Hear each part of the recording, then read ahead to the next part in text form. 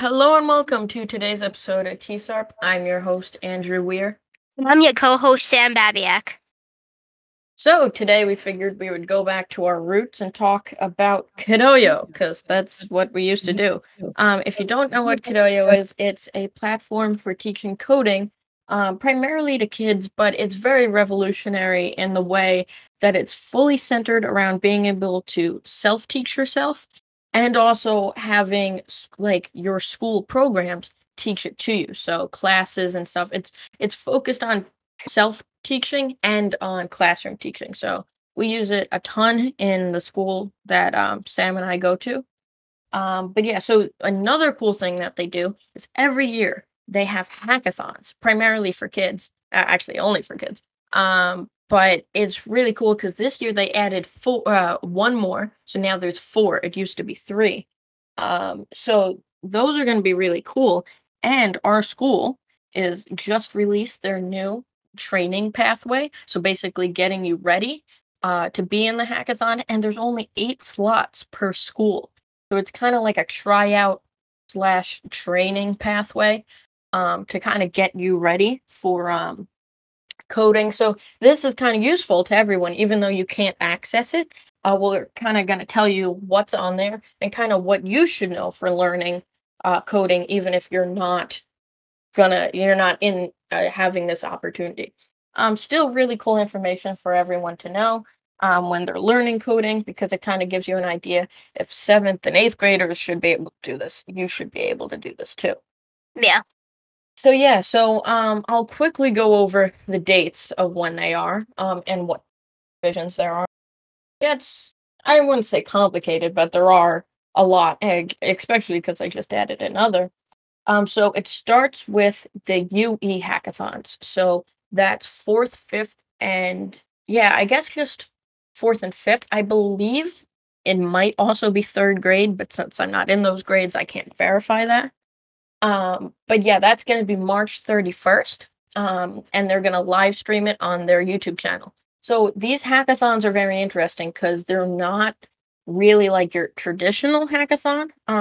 If you've ever played the game Risk, you might have an idea.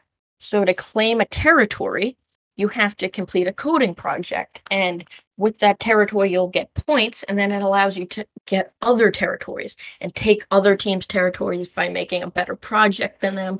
And it's a really cool idea. So a great experience for people trying to learn to code, especially kids. So yeah, so they live streamed on their YouTube channel, so you guys can spectate and watch it, as will hopefully be in the junior division. And yeah, so the junior division is going to be the 31st of March. So keep that in mind. Then the UE division, which is, like I said, the 3rd, 4th, and 5th grade, is going to be May 5th. Then the middle school division, which kind of sounds like it would be 6th, 7th, and 8th, which that's junior 7th and 8th. Middle school is just 6th grade. That's going to be April 28th. And then the high school division for all high school grades is May 19th. So you might be wondering, why do I want to know this? Well, so you can kind of, if you want to, you can watch it. They're very interesting to watch. There's really good commentary talking about what's going on, and you can see the live updates on the map. And it's kind of cool to see, kind of if you want to root for us. But yeah, so it's kind of cool to see. Yeah, it is. So we were talking about that training pathway. So basically what it is it's a mix of Python and not HTML. There is HTML on it. It's a mix of Python, HTML, JavaScript, CSS, and Scratch. So you might be wondering, why would I need to know Scratch? You probably don't, but that's because it's 7th and 8th grade. But yeah, so if you're in 8th grade, you're kind of expected to know Python in our school district. And HTML isn't actually taught, but it is like supported on the platform. And there are people to help you out if you do want to learn that. So that is why it's in the hackathons. So basically, like I said, a lot of Python. What that means is if statements, loops, all that stuff, kind of advanced text-based games. But there is also a library you might know called processing. It's not it's mostly used with JavaScript and other languages, but a lot on with Python where in our school district. And there's also something called Sprite Editor. So it gets you used to creating pixel art and other cool art techniques for making cool pixel art games. So it is a cool thing to learn. We use it a lot in Scratch games, but you can use them in Python, you can use them on the web. So that's why they teach it. So Sam, what is your main language? What do you do in the hackathon? Usually do Hatch, but if needed, I can do Python and Sprite Editor. But I do definitely prefer Hatch over others. Yeah, and so Hatch is the same thing as Scratch. It's a little it's basically the same. It's just built into the platform called Kidoyo like we talked about. But yeah, there's a lot of cool things you can do and people think it's childish, which I mean, you can look at crazy tutorials on YouTube by people that aren't kids. Primarily, Griffpatch is a big YouTuber that does have a JavaScript development job, but he loves making games in Scratch because you would think that they're so advanced, so basic, but there's so many things you can do, and it's actually harder than languages like Python in ways because You're so limited. you're so limited. So like I've recently been working on a machine learning project, but there's no libraries. There's if statements and math, and that's about it. Loops, but it's kind of like the C of visual programming languages. Like if you were to make a machine learning program in C, it's a lot harder than Python because there aren't really supported libraries to help you do that. Now, there are a few extra tools you're getting in C that you're not getting in Scratch or Hatch. So it's definitely a cool language when you're prototyping ideas because you can look at your Scratch code and make that into Python. Like if I say, okay, I need an if statement, you can just make an if statement in Python. If I need a loop or a for I loop, you can just make that in Python. It's a lot like Python except for a few things which make it like its own thing, like when green flag clicked, or basically when the program starts. And there's also forever loops that just go forever. So it is a little different than the Python syntax, especially because it is a visual language.